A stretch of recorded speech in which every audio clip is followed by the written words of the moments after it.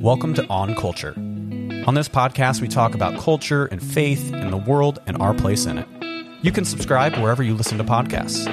You can also support our work and explore all of our content on our website, theembassy.substack.com. Here's Mike.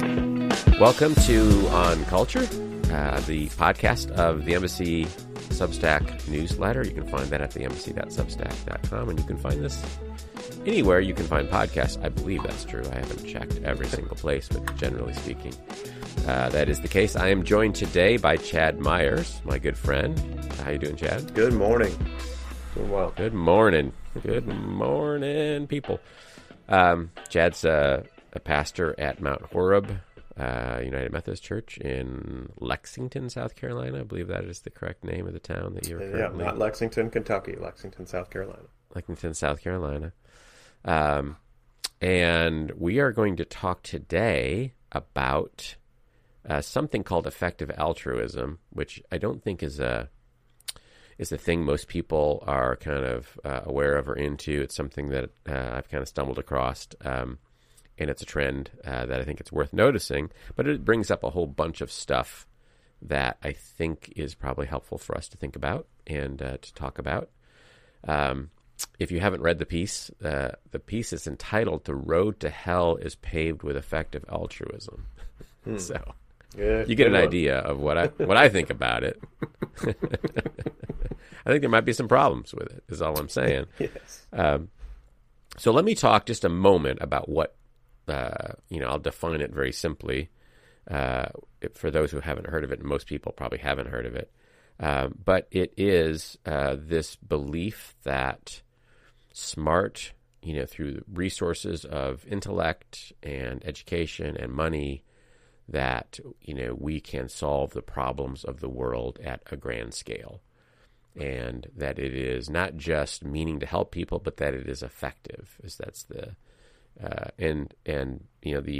the assumptions is it's long term, it's big picture, and therefore that's the point. Helping humanity is the point. And practically speaking, what happens is whatever helps humanity tends to justify itself on that level.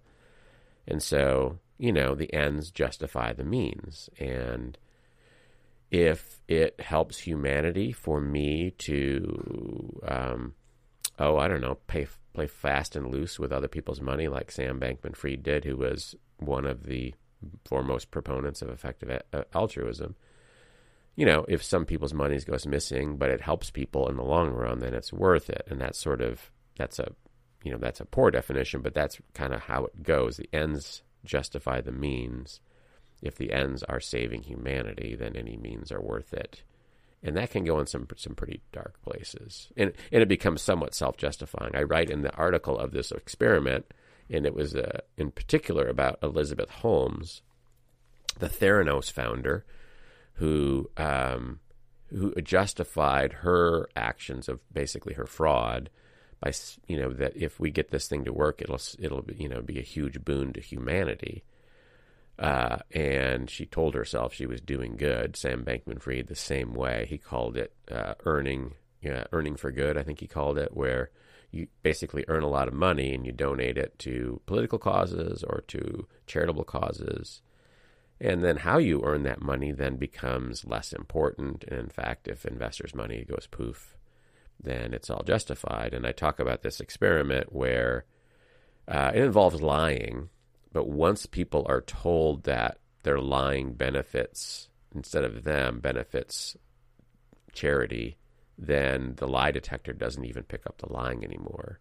That to them, if it helps, if it's good, then it's not lying. And I think it's sort of a small little picture of where effective altruism goes. As long as I can justify it by saying it's helping humanity, then almost anything is on the table. The ends justify the means. You told me you hadn't really heard of effective altruism. And so what are as you read the piece and the quotes and so on, what are your thoughts? Well, just on your point you just made, is there such a thing as like a Robin Hood complex? Yeah. Because that feels very similar to, there are things that need to be done to help people of lesser means, and I get to make the decision to take other people's money or funds, robbing the rich to help the poor. And I think at the end of the story, we all cheer for Robin Hood. Like, yeah. Well done.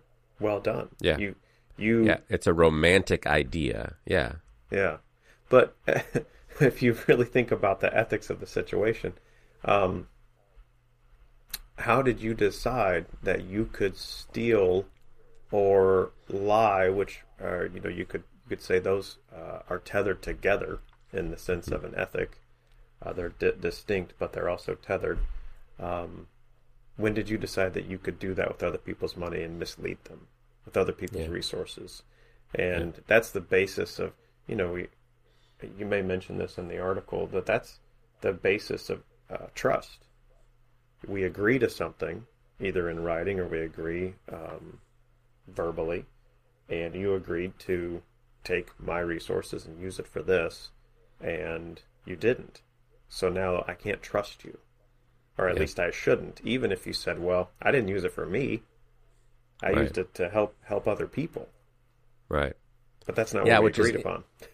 It's interesting. It's ironic because, there's just so much there, but I think in the long term, and long-termism is one of their, that acting as if the ends justify the means and then having it all blow up publicly. So effective altruism comes to the attention of a lot of people because Sam Bankman-Fried was a proponent of it, and he, committed fraud at a grand scale, it appears. That's obviously the lack of trust is going to discredit effective altruism, which, if they're right about effective altruism, is not helping. Discrediting it is not helping.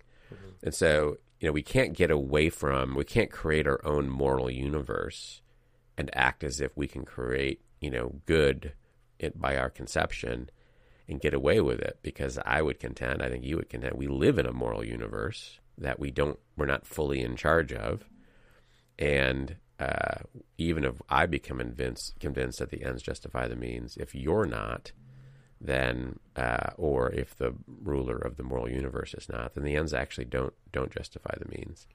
Well, right. If there's no moral universe, if there's no sense of justice even in a very unreligious person, then why are these people being charged? Yeah, right. Obviously that's that you can't escape the moral universe, even if you want to create it or you think you can, escape it.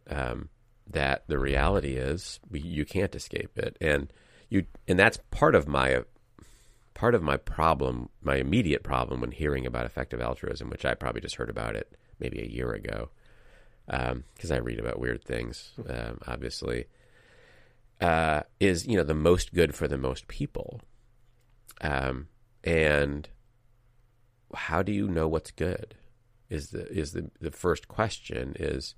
If I think I know what's good on my own for other people, I probably need to be really careful with that, because I don't even know what's good for me a lot of the times. In other words, God has to break into our story and speak to us through prophets and teachers and apostles and his voice, himself, so that we know what's good, because we wouldn't know it otherwise, and we can't be trusted. I mean, bottom line, we can't be trusted with, I know it's good for you and I'm just going to do it. And that's the problem, is we're not God.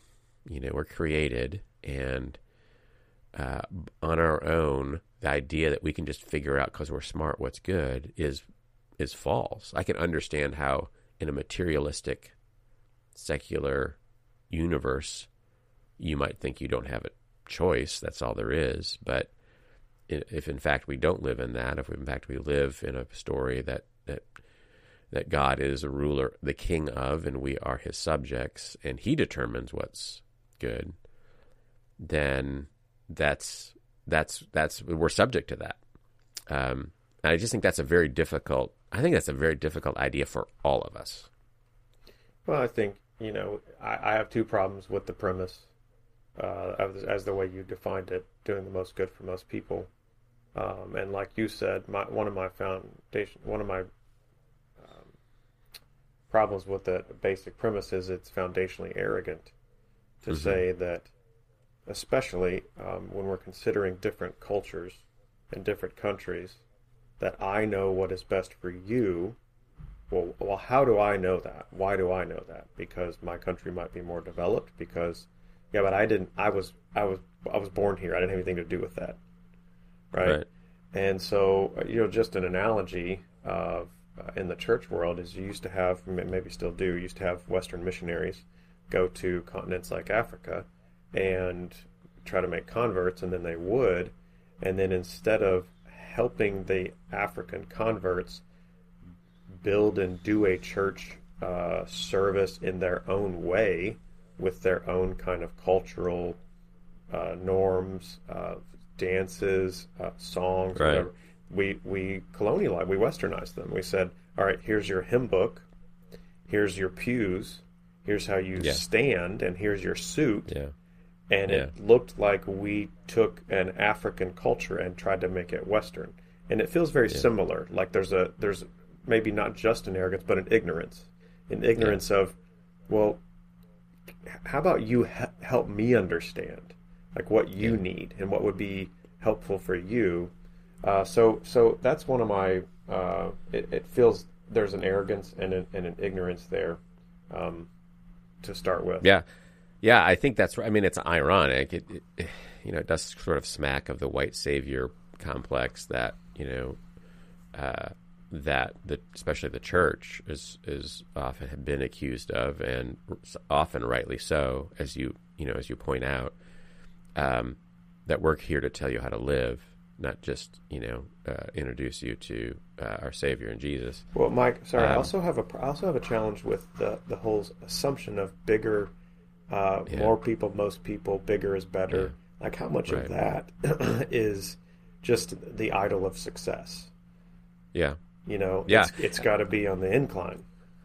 We're going to run out of time before we talk about all the things that we need to talk about here, because there's just so many big, like even the idea that humanity is more valuable than individual human lives, I think that's not a Christian conception, that it's to violate individual humans to save humanity is a contemptible ideal in Christianity. And that's kind of what I mean, is we just get what's good wrong. We get it wrong. And I do think so this is a grand scale sort of thing, and we can kind of see that. Bigger's better. We're here. Don't worry. We've got this. Super educated and rich people. We're going to take care of the world. Good thing we're here. It is sort of all of that. And there's, like you said, there's an arrogance to it. And a sense in which, obviously, it's self-fulfilling, to them, I think. And so it raises the question, what is good and how do we know what's good is one of the questions it raises. And I think even for you and I, we will get that wrong. And in fact, we can sometimes judge God as not being good, which if you don't, that's sort of in a sense, it's a nonsensical, to me, concept. Either you believe in God, who is the definition of good, because we don't have another one.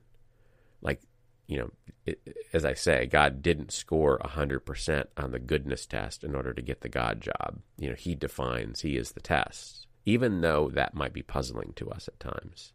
And even though we don't understand it, we have to subject ourselves to the divine definition of good, because our definition is going to be worse, even if we don't understand his. That's kind of number one. Like, and then what is valuable about humanity?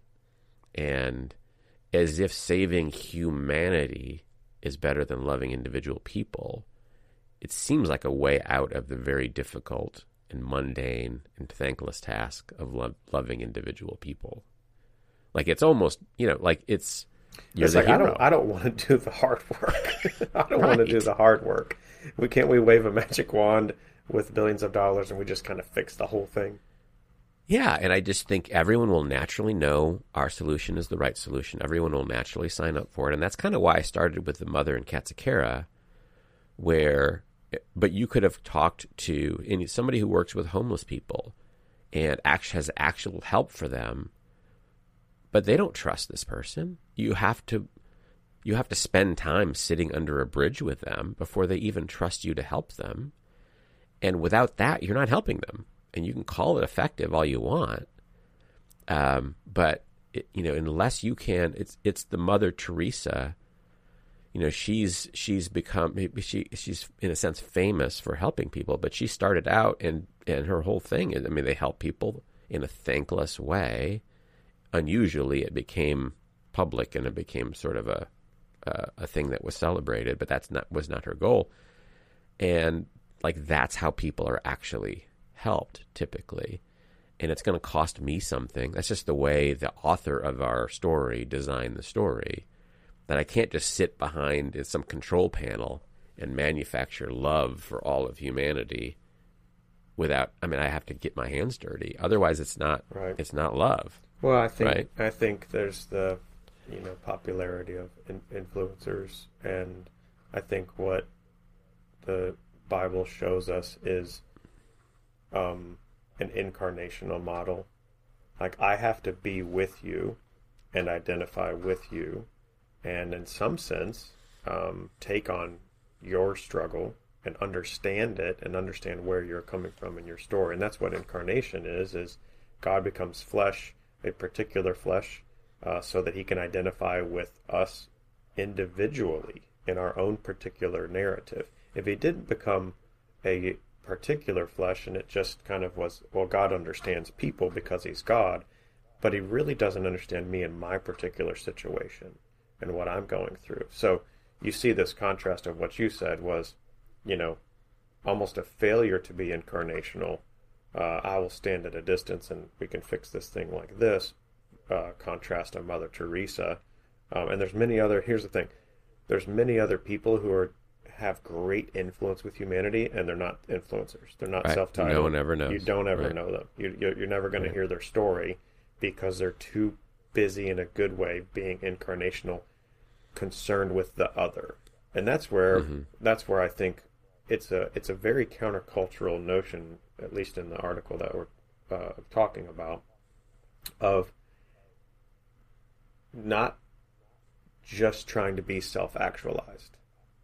It's not simply I'm going to do better for that person so I can be self-actualized. It's I'm giving and emptying of self so that I can help the person, so that I can have the forefront of their flourishing of the other in my view. Right. Yeah, and that's kind of what I mean in terms of we probably wouldn't normally define love that way or doing good that way.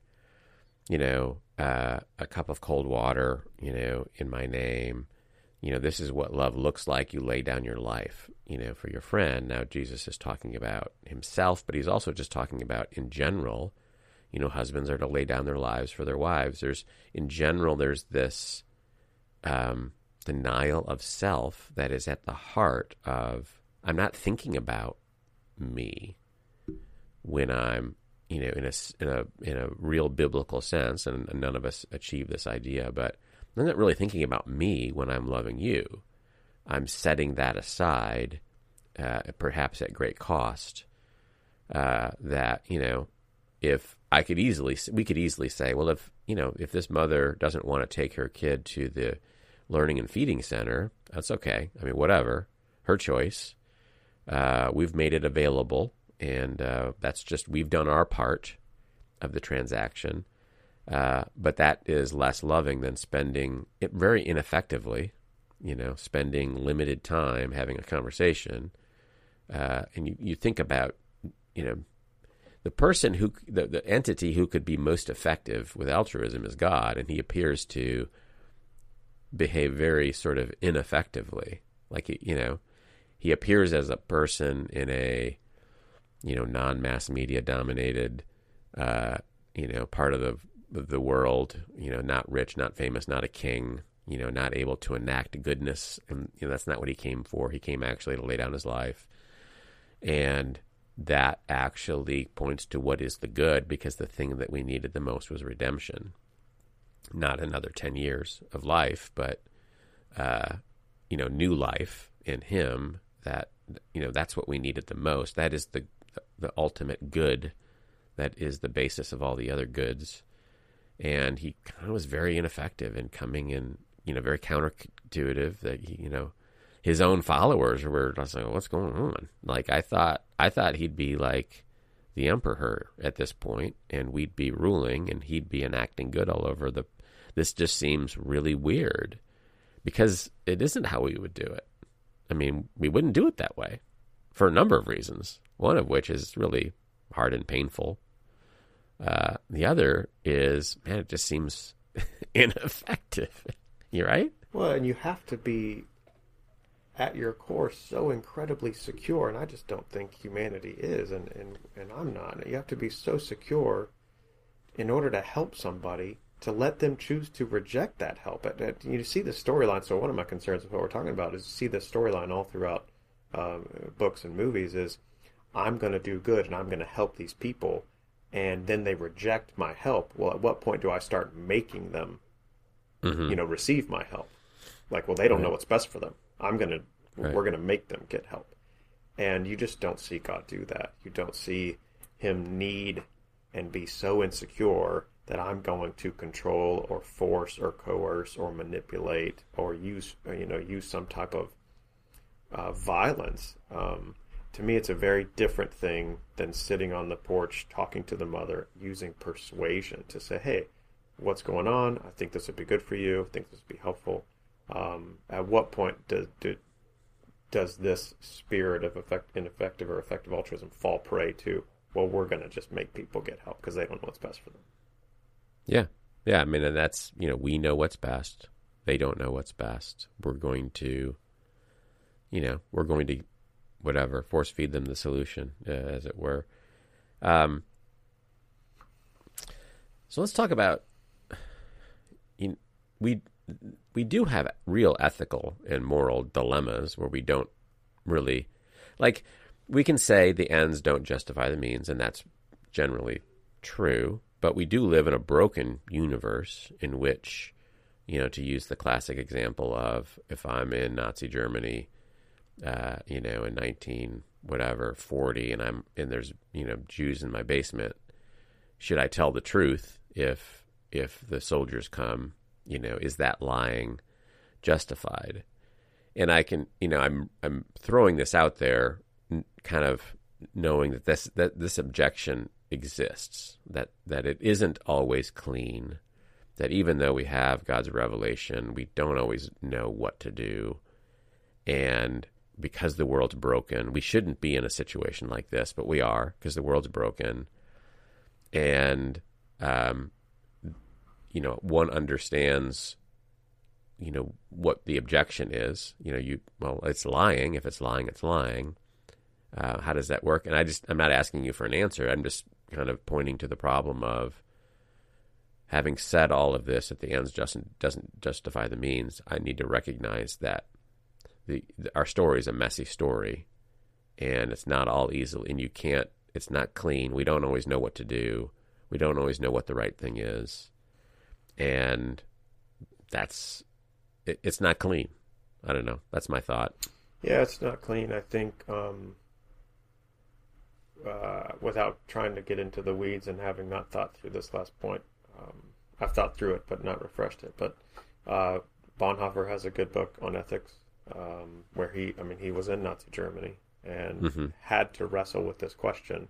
If you could kill Hitler, would you do it? And would it be a sin? Right. And so similar conversation, but then also Robertson McQuilkin's book on biblical ethics does a good job with the just making a distinction in this conversation. So there's a lie and there's lies, and when is it appropriate to lie, inappropriate to lie? Is it always wrong to lie? And basically tries to help you understand, okay, there's social lies, like we tell, how you doing? I'm fine. Right. The dress looks great on you, right? yes. Right. But what you described was also a lie to protect an innocent life, right? To protect from danger. And so, yes, it's a lie, but you're doing it to protect someone. I think there's probably a distinction between that and then what we're talking about with Sam Bankman-Fried, this I'm lying. It's not necessarily to protect an innocent life, but I'm lying to try to help somebody. So there has to be a distinction made. Right. What is the situation? What type of lie is it? And can you say they're all lies are created equal, and therefore, Right. You can justify the means or not justify the means? I think a lot of thought has to go into that in the ethical conversation. Yeah, and I raised the point because I don't want to make the opposite error of, okay, I know what right is, I know what good is. They don't, I do. So there's a certain fundamental amount of humility that's required, because sometimes the ethical and moral questions are difficult, and we can trust to what we find in Scripture that God tells us, but sometimes it's hard to know in a certain situation, and there's a certain fundamental level of humility. We don't determine what's good, that we're subject to God's definition of good, and we all probably would justify lying to protect. You would say one is a greater good than the other. In the case of the Jews hiding in the basement, there's an example of a town. I think it's in Switzerland or it's on the border, where Jews were escaping through, and the Christian leadership of that town. If I'm getting this right, basically they said, we're not going to lie about it. We're going to trust that God protects us and protects them. And, the story is that's what happened, that somehow, they were never caught and they never had to lie.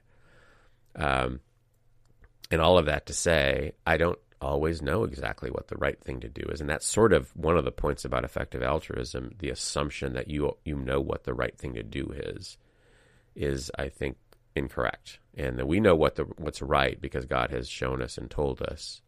And even then, since we're fallen and He's God and we're not, we're not always going to get it right. Where Scripture is not clear, then especially,